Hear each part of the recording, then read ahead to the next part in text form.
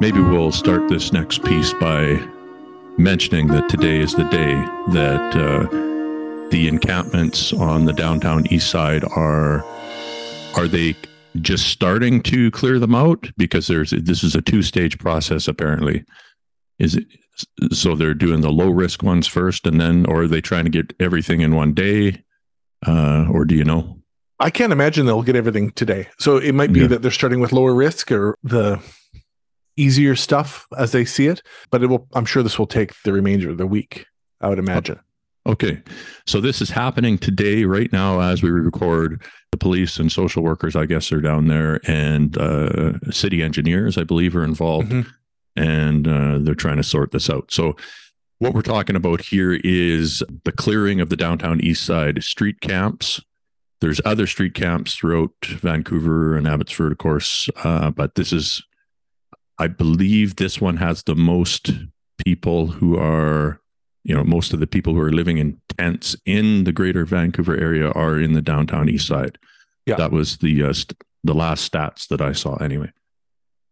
So this is an article talking about, I guess, a leaked document that outlines the city's plans for moving faster than they were letting on to get rid of these camps or deal with these camps. So the city of Vancouver has drawn up plans to speed up the removal of the makeshift structures and tents of people living along Eastside Street or East Hastings Street, hinting force could be used if necessary.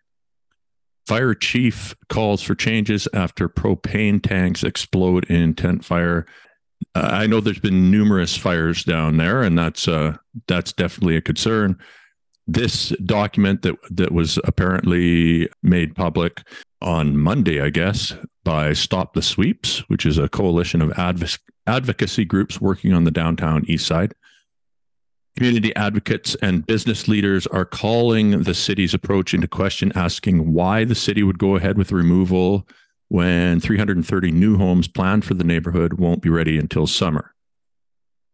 This document signals the end of Vancouver's so-called compassionate approach to encampments. Jess Gutt, an organizer with Stop the Sweeps, said in a statement, "The city and the province have failed to create enough dignified housing. They're now choosing to use blunt force to make people disappear from the street." So let's stop there and digest a little bit.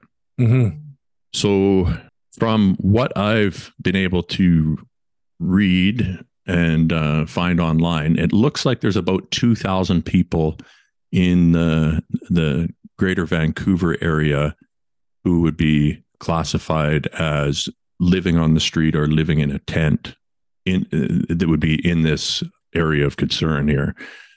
That's I know they do a count of, I think it's a once a year count they do of people without homes, and they figured last year there was it was a really conservative count. So what I'm going to say is that in the greater Vancouver area, there might be somewhere between 2,000 and, let's say, a ridiculously high number, but possible, of 5,000 people who have nowhere to stay.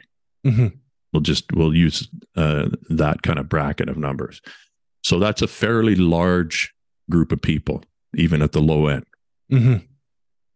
I see that they've got a bunch of different programs in place here to try to, I guess, get people into some kind of shelter or housing. But in this article, they talk about they're talking about some of the places being rat infested, bug infested, unsafe, and unlivable.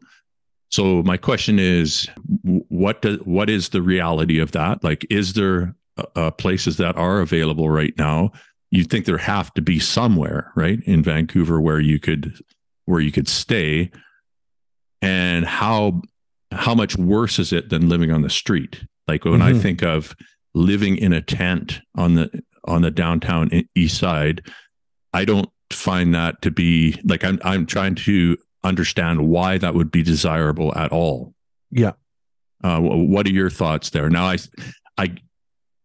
what I come up with is there's a sense of community down there. It's a generational community. There's people that have been born in that area.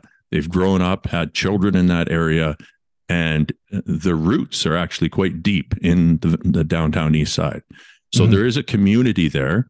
That would be one benefit to staying in that area. And the other would be a drug supply if you've got an addiction. And I would imagine that probably, I mean, the numbers are between 30 and 60% of people are addicted to some kind of substance. I don't know how that pans out realistically or how they even get those numbers. But I think it's safe to assume that some drugs are involved in the situation. Sure. It would be my guess or estimation, and I could be wrong, that mental health has more to do with this than anything else, combined with what we're seeing just generally in our society and culture, which is a further divide between the haves and have-nots. So continued financial pressure, continual revolving door, never preventative, always reactive mental health healthcare system, and the current ongoing toxic drug crisis are all contributing to a situation that is very complex. So you've got these people living down there. Now, my question is, if you went and I want to, when I come down, I'm going to come down there and visit with you in the Lower Mainland. And I'd like to go talk to some people down there about what their ideal solution would be. Where, and I think it's important to understand too, that not everybody is going to be able to answer that question, because some of the people in those, if you're living in a tent in the downtown east side, you could have mental health issues that make it impossible for you to even cognitively function in a normal enough way to answer a question that requires that kind of executive function. So that's another layer to the problem. However, there must be some people, some advocates or people who are speaking for the general population down there who have some idea of how they want things to proceed and where they see things going. What are your thoughts on that? I think just going back a moment, I think, the alternative to the encampments, unless someone comes up with a more creative, viable option, in that neighborhood, it's single room occupancy hotels, many of which are still owned by slumlords, many of which are not perceived as safe, not perceived as particularly livable. And I think if you are someone who's using opioids, it probably is less safe. Your risk of death is probably higher if you're living in a single room occupancy hotel, where there are less eyes on you, or where your friends are that much further out of reach, even if it's not that far. What about smoking? I know now, if in the hospital, you can smoke fentanyl, you can smoke meth.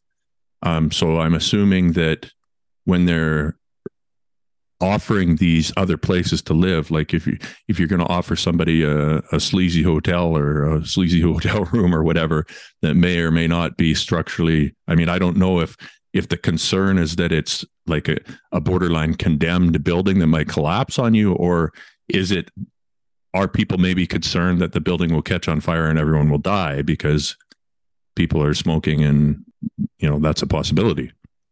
I think that is probably a concern. It's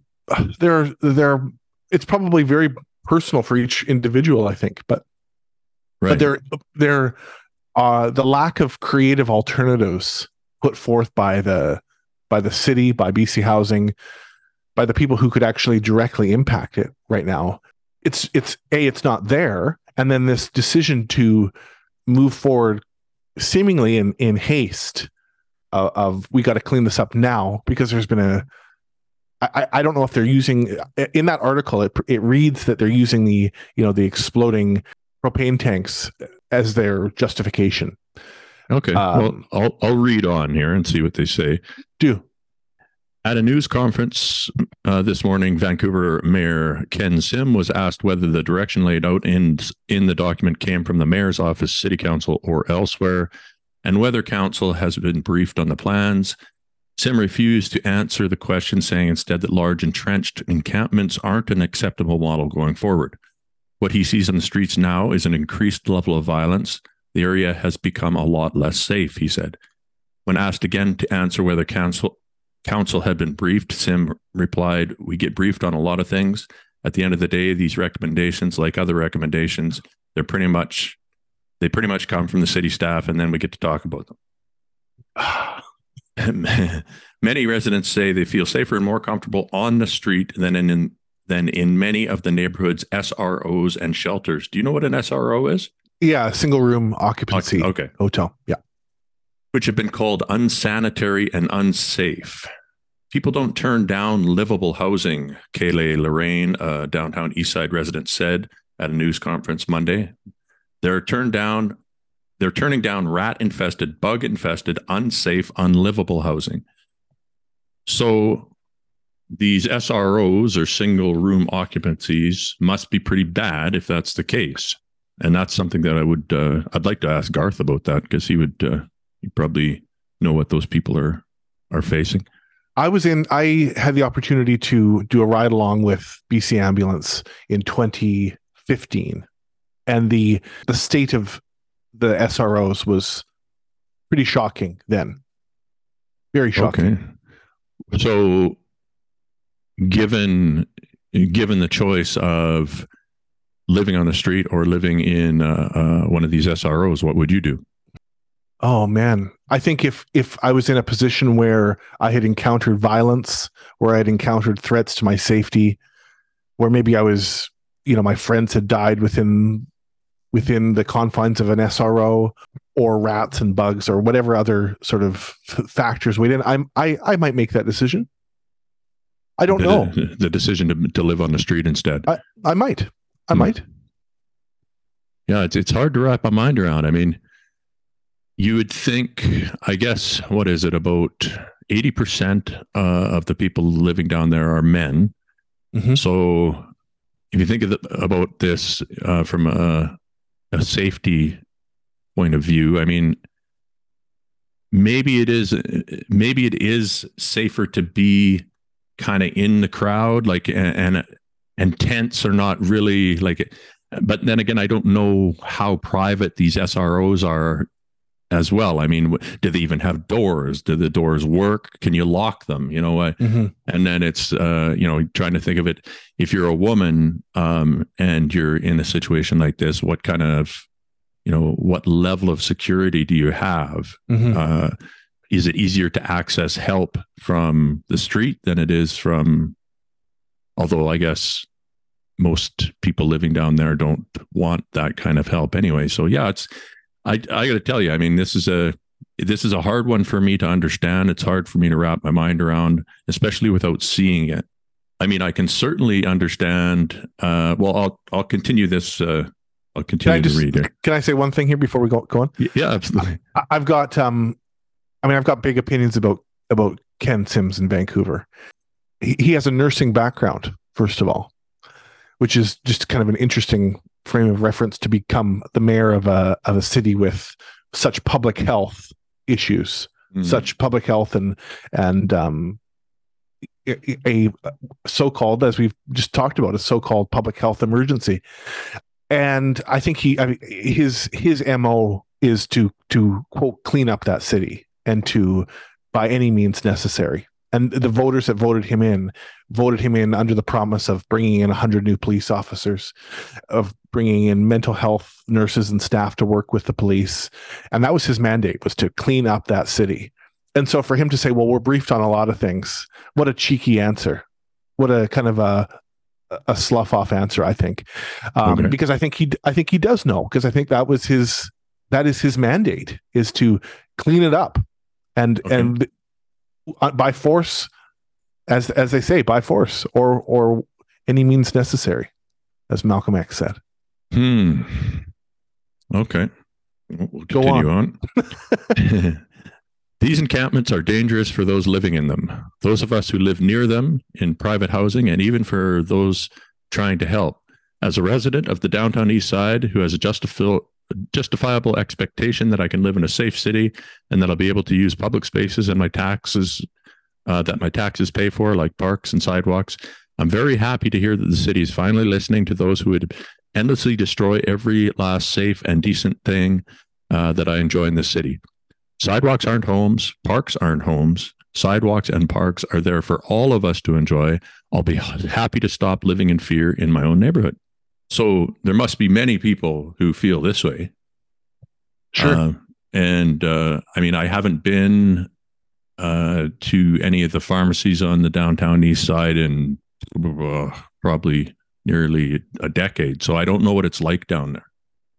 As far as business is concerned, I can't imagine that there's any businesses that are doing well that aren't somehow linked to this issue. Would that be fair to say? Or I know when I was last there was a fairly distinct line of gentrification. Yeah, exactly, Nathan. And that line has certainly spread dramatically in the last, if it's been 10 years for you, it has encroached further and further into the downtown east side, for sure. Okay. So there would be more gentrification taking place. Therefore, you would expect to see less services, and these, wherever they were maybe getting support from before, has been diminished somewhat. I suppose that could be part of it. I have trouble looking at this issue, and I think somewhere in the middle there's a compassionate stance. I don't understand why the city would even let a tent city get to this point. If we're having such a problem with people finding places to live, then you'd think that would be an issue that would be addressed much earlier on. And from what I've looked into as far as stats are concerned in other cities, especially in the States, the cities that have handled this problem by providing services through, it takes money to fix this problem, but the money, the preventative money that you spend, you make back in spades later on. I looked into a few different studies on what it costs in BC to have a person living on the street, and it can be. I saw some crazy high numbers that include the average number of ambulance trips, hospital stays, mental health services, social worker visits, all the way up to north of 150,000 a year per person. And then I saw some studies that looked a little more reasonable, where it cost roughly 55,000 Canadian to have somebody living on the streets, where with an efficient, well put together, this is something that would take time, but if you structured something that was designed to house people in a dignified way with the supports that they need, it can be done for less than that, or very close to the same amount of money. I've seen figures as low as 35,000 and as high as around 55,000. So financially, it looks like it's kind of a wash, or in some cases even cheaper to offer these people a place to live. However, having worked very close to that area before and talked with people who spent the majority on the, I remember talking to one gentleman who was in a scooter, and he would park his scooter out in front of my pharmacy, and he would panhandle. But he didn't, he's a very large gentleman, didn't look like he was, he's fairly well dressed. And I couldn't figure out what was going on with the guy. So I started talking to him. I said, what's going on with you? I see you out here every day. Like, where do you go at night? And he says, I go back to my condo. I said, your condo? And he said, yeah, the city put me in a condo, but I don't, I like it out here better.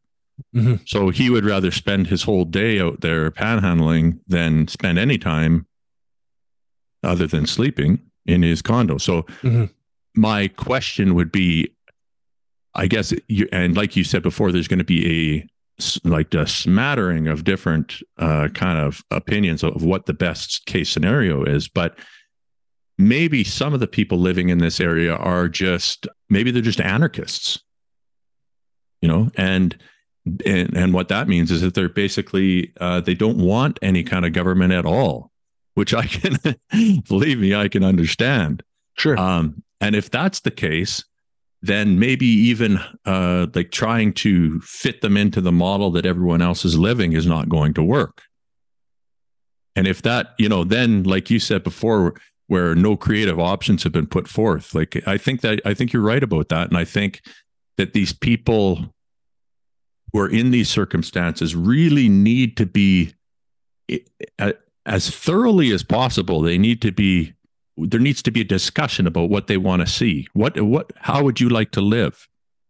And if the answer is that I don't want the government, or I don't want the police, I don't want these things involved in my life, then I think maybe that's reasonable, but it's not reasonable to do where they're doing it. So then what you could do is set up almost like a red light district, where you would have a section of, whether it's the downtown east side or what's left of it, where basically there's an agreement between the people who live there and the police and the services that we normally would send in, that due to the way people are choosing to live their life there, which is different than the rest of the population, we're going to make that not a lawless area, but we're going to adapt the laws to that area. So police are not going to be involved in any kind of drug transactions there at all. Yeah. I don't care if you've got 10 pounds of crack cocaine on the street in a wheelbarrow. Nobody's bothering you. Same with prostitution. In fact, you could have it set up so that there's very much like the red light district in Amsterdam, where they have access to safe places to practice, and there's monthly, or I think they do weekly health checks. They can they have emergency services if they need them. These things could be set up in such a way that maybe caters more to what those people are capable of do. Like there's a level of capability there, and then there's a level of probably maybe just political tilt that is not compatible with normal society, which I think is very understandable considering normal society. But the way it's set up now, I mean, you can't. I agree with you that they're using these fires and stuff as a, safety is everything is in the name of safety these days, right? Of they course. use that for every goddamn. We got to make it safe. Like we're the most terrified species on the planet. All of a sudden, everyone's afraid of everything. But I agree that like you can't have people just living in those conditions. So if it is the case that they have some kind of housing that is agreeable to the people living there and it's not ready yet, well, then again, I would say that's on the mayor, or that's on whoever let this get to this point, has been sitting on their thumb for too long. Yeah. You know, Nathan, that's what came to mind for me as we were talking about this was going back to our last episode with Dr. Michaud about codependency, and like the question of how is this relationship working for you? And I would love to ask that to civic or municipal governments. Like, how has this relationship or lack of a relationship or just arrangement, quote unquote, with the homeless populations, how has this worked for you? I think about Abbotsford because that's my hometown, and there's a large encampment there that is very close to the downtown business district, so to speak, but it's removed by about maybe 300 meters, maybe a little bit more. And it's quite densely populated, and it's right down by the train tracks, and it's in sort of a partially wooded area. And I've developed the impression that it kind of works for the city, that the city has a level of just feeling kind of satisfied, like, okay, well, they're kind of tucked back. They've evicted them many, many times before. They got into, as we talked about with Ward Draper, they got into trouble for putting chicken manure on the encampment at one point. So now they just have this approach of like, we're going to bring in trucks once a week or so and help clean up the area so that there's at least not accumulation of garbage and refuse, but otherwise we're going to kind of keep our hands off, and this kind of works. Mm-hmm. And I think in a place like Abbotsford, there's been a little bit of a distance there, less incidents of random acts of violence. It has kind of worked. And I think in Vancouver for a long time, it also kind of worked. But the connection with gentrification, I don't think is a coincidence. That as new condos and gentrified living spaces generate a lot of income for land owners, as those have encroached on the downtown east side, I don't think that's a coincidence. And I think it's suddenly in Vancouver, they're saying, this doesn't work for us anymore, or we want out of this arrangement. And so like a parent who's sort of fed up, they are acting that out in a way they're acting it out like a parent who's lost their temper. Right. Or kind of blown their stack and that's enough. We've had enough. And we're going to come in there and clean out your room, kind of a thing. And it doesn't look patient. It doesn't look empathetic or compassionate. But it worked for them for a long time, I think. Yeah. And I don't hear anyone from the city of Vancouver saying that, like this once worked for us and now it doesn't anymore. That was the question that I wrote next to this next section here. And the city, this is the part that documents what they're going to propose now, which is the city document proposes a 2-stage plan with engineering workers and the Vancouver Police starting with lower risk sites along Hastings, east of Main Street and west of Carroll Street. A key part of the plan is that city crews with police support would no longer disengage when tensions rise or protesters' advocates become too disruptive, according to bulletin points in the document for stage 1. It did not lay out specific timelines. For stage 2, it would be a VPD-led operation in which all residents and structures in high-risk zones identified as areas with residents who are combative or aggressive, or structures that have been repeatedly removed would be targeted for removal. So like you said before, they're going to start with the less combative people and then kind of work their way towards the more violent centers, I guess. It would involve a significantly larger number of staff and police, and sections of the block would be closed to the public, which is interesting. So they're expecting basically like a battle, right? Mm-hmm. Residents in the encampment area would be given a notice of non-compliance and given 7 days to leave.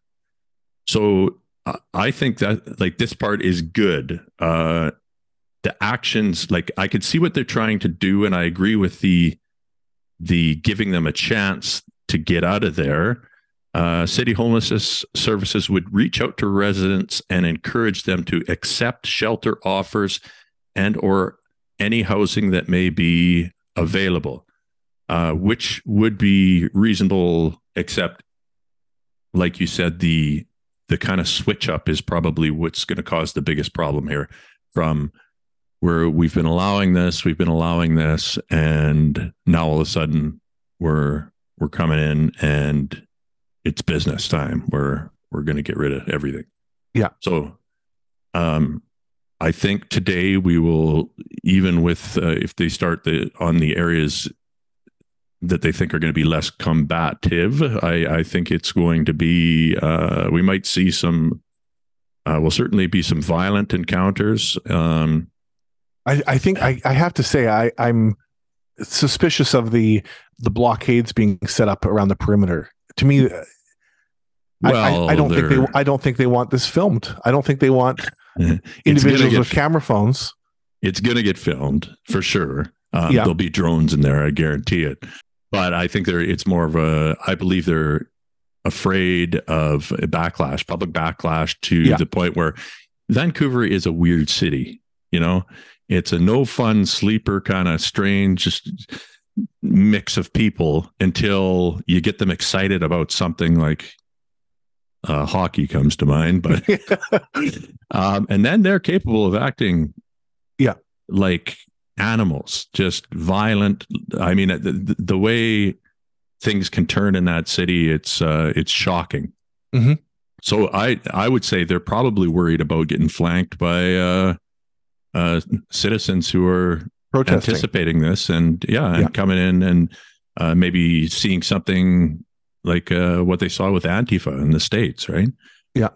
So yeah, and of course, it's not going to be great for them to have like this is going to be a PR situation that can be used politically. That stuff to me is all nonsense. I know the majority of people in Vancouver want these people removed. I think if you asked and did a Democratic poll, most people would be comfortable with this.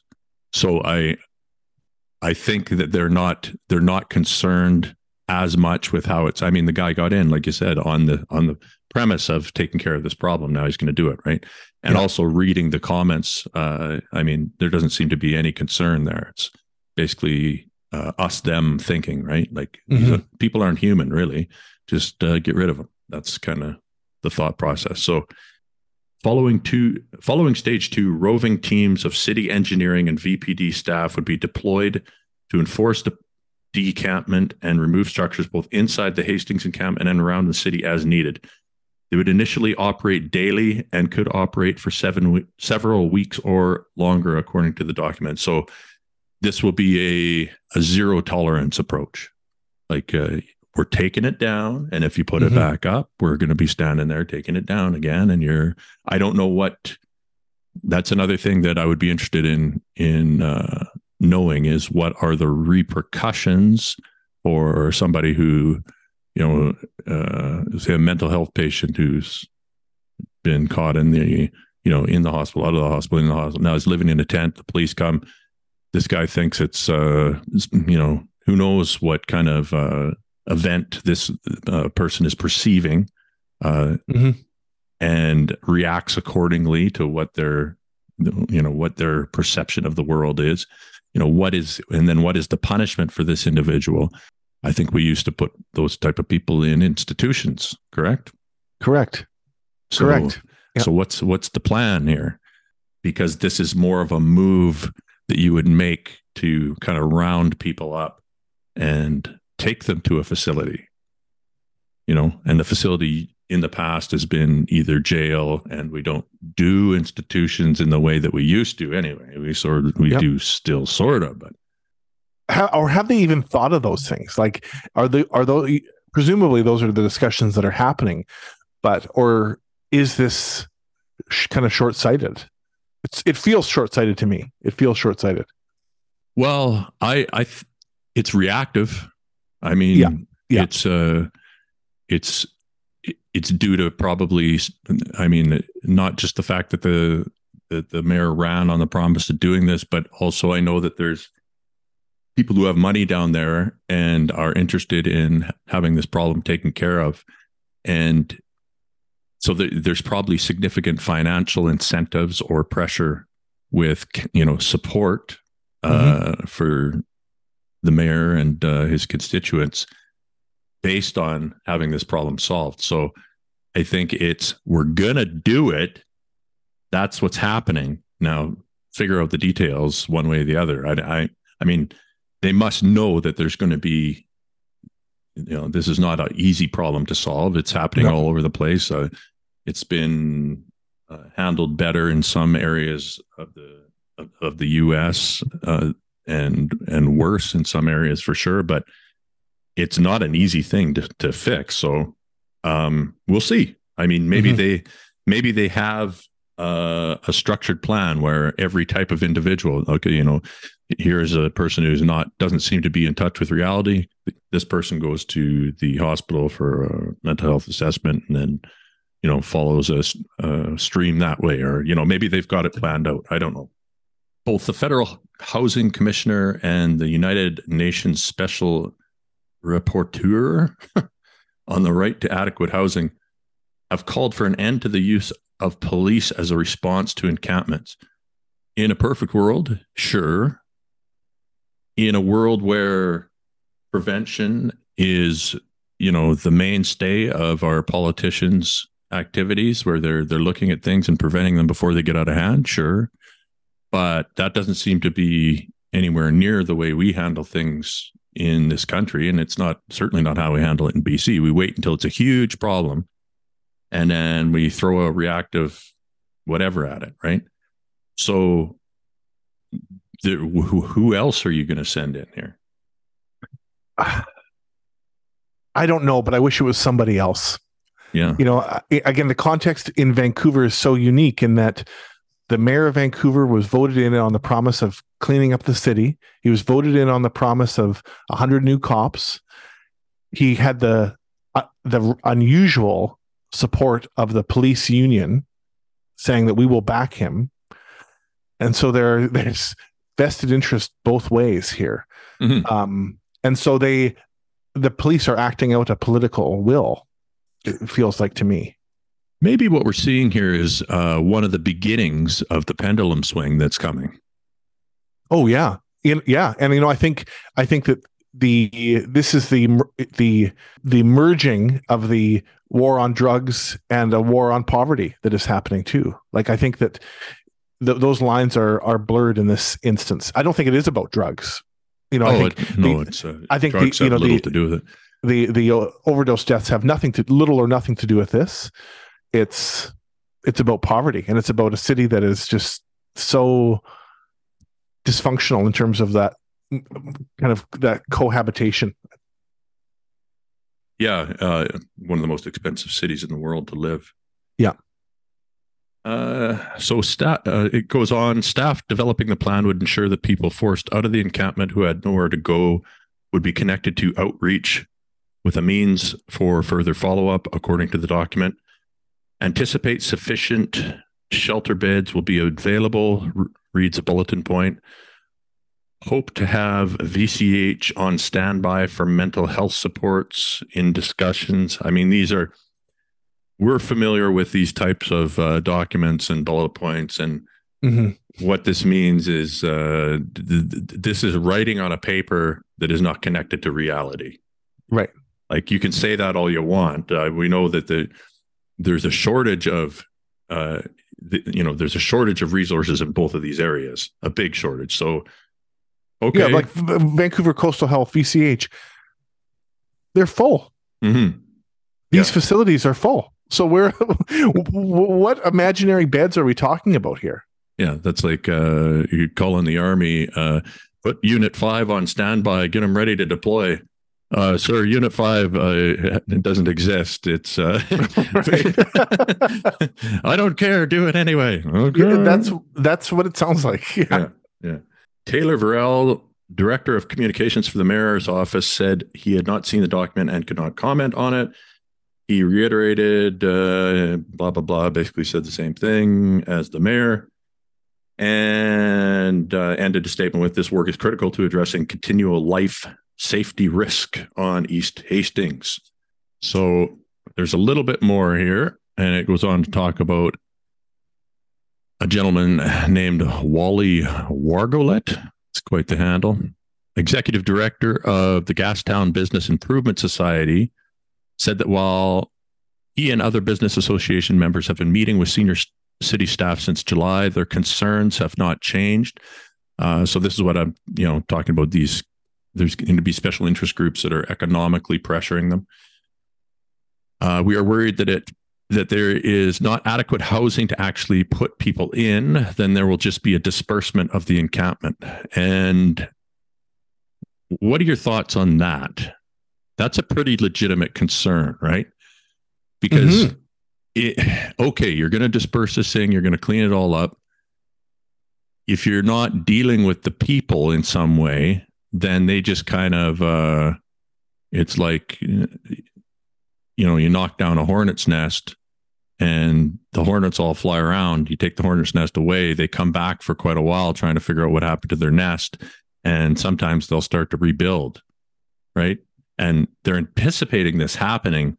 So is this now going to be a continual battle with the police where it's a game of we put up a tent, you take it down for the summer? Is that possibly it probably will be. I would anticipate that there will be new encampments that are set up elsewhere.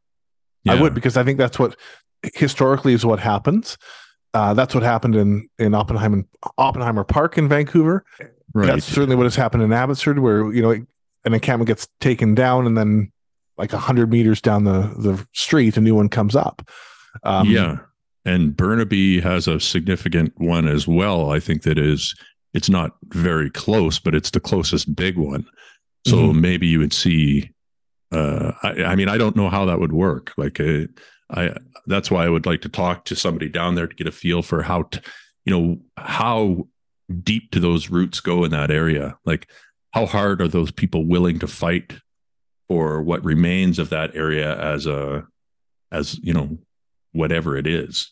Yeah. And, like the notion that the police will move in again with force in some instances and tell people to take down their camps, take down their tents and move along. And then, by the way, there are services that we can offer you, but you're going to be waiting, or they're full, or you're in a queue. These are all recipes for frustration and for disillusionment and violence and I think kind of like a self-fulfilling prophecy that's been set up here, because then there will be acts of violence and people who are extremely upset to have to move along, and they will say, see, they took a swing at a cop or something like that. It's a win-win. Yeah. Or God forbid a police officer gets killed or something, right? Yeah. And then it's basically from that moment on, it's a no mercy, zero compassion approach. Yeah. It's just so dysfunctional right now. And this story is dysfunctional. And we're talking to Garth next week, so we'll have the opportunity to follow up and see what happens. Mm-hmm. Yeah, I'll just read the last bit of this quickly here, and we'll wrap this segment up. So the number of people living in tents or other structures along East Hastings reached a peak last summer when Vancouver Fire Chief Karen Fry issued an order to remove the roughly 150 tents or other structures that line the street due to fire risks. They go on to talk about how there's been a record number of fires in the encampments, as well as a single resident occupancy or single room occupancy units. A lot of concern. There was a couple of people killed in the Winters Hotel fire. It was a part of that, I guess. And with all we've been asking for is somewhere to go. Instead, they want us to disappear. But that's why they're bringing the police, an activist and resident of the tent city said in a statement about the proposed plan. They need to work with us. Bringing in more police will just create more trauma. I totally see the point of this activist statement. And I beg the question, they need to work with us. What does that mean? Is this a group that can be worked with? Or is it a fragmented, ungovernable mass of people that just don't, for whatever reason, fit into our ideal society's boundaries? Well, yeah, and I mean, clearly in a city like Vancouver, they don't. I mean, I think we're seeing that there's a growing intolerance and a growing disconnect there, despite all we know now in 2023, despite the toxic drug crisis and the deaths, we've learned that doesn't matter, that doesn't sway opinion. And there's lots of different examples where you could say, no, that hasn't swayed the opinion, that hasn't swayed the opinion. So no, all that works. It appears to me that the only thing that people are influenced by en masse is fear. Yeah. If you throw fear at them, you can get their attention. Compassion doesn't do. And this isn't, I'm not being a complete nihilist or pessimist about human behavior here. What I'm saying is there are more people among us who are governed by fear than there are champions who are governed by charity and concern for one another, like Pastor Ward Draper. Yeah.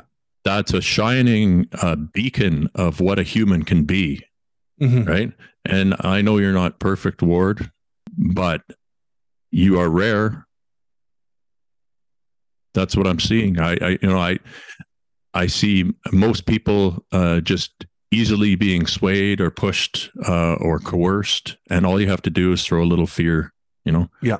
Safety concern. It's a this. It's a that. It's, oh my God, your kids. It's a and it doesn't matter whether it's rooted in reality. It doesn't matter. It's just people don't have the time, the wherewithal. They don't have they're too busy living their lives, whatever it is. I know it's hard. It is hard being compassionate for other people. I struggle with it too. Yeah, I really do. But yeah, I don't know. Who knows what life could throw at you? You could be homeless. You could be the next person who doesn't have anywhere to live. Who knows what the next 10 years will bring, right? Maybe the people who are making 50,000 and dual income and have an apartment will be the next ones on the street. Yeah, exactly. And then your empathy will maybe change a little bit. Absolutely. My mom uses the expression a lot. There, but for the grace of God, go I. And whether it's God or the creator or whatever, the universe, it could happen to any one of us. Exactly. Yeah. Okay, Corey. Well, we'll leave it there. I'm looking forward to talking to Garth again. That's going to be fantastic. Very pleased that he's willing to come in and chat with us. I know he's a very busy guy. Yeah. So his perspective is always interesting. And like I said, having somebody who's right in the mix of it and has been for a while is very valuable information. So lots of questions for him, and we'll leave it there for now and look forward to that. Yeah, likewise. And I'm sure there's another news segment or two that we will have coming up here. So yeah. All right, buddy. Okay. Thanks, Nathan. See you all soon.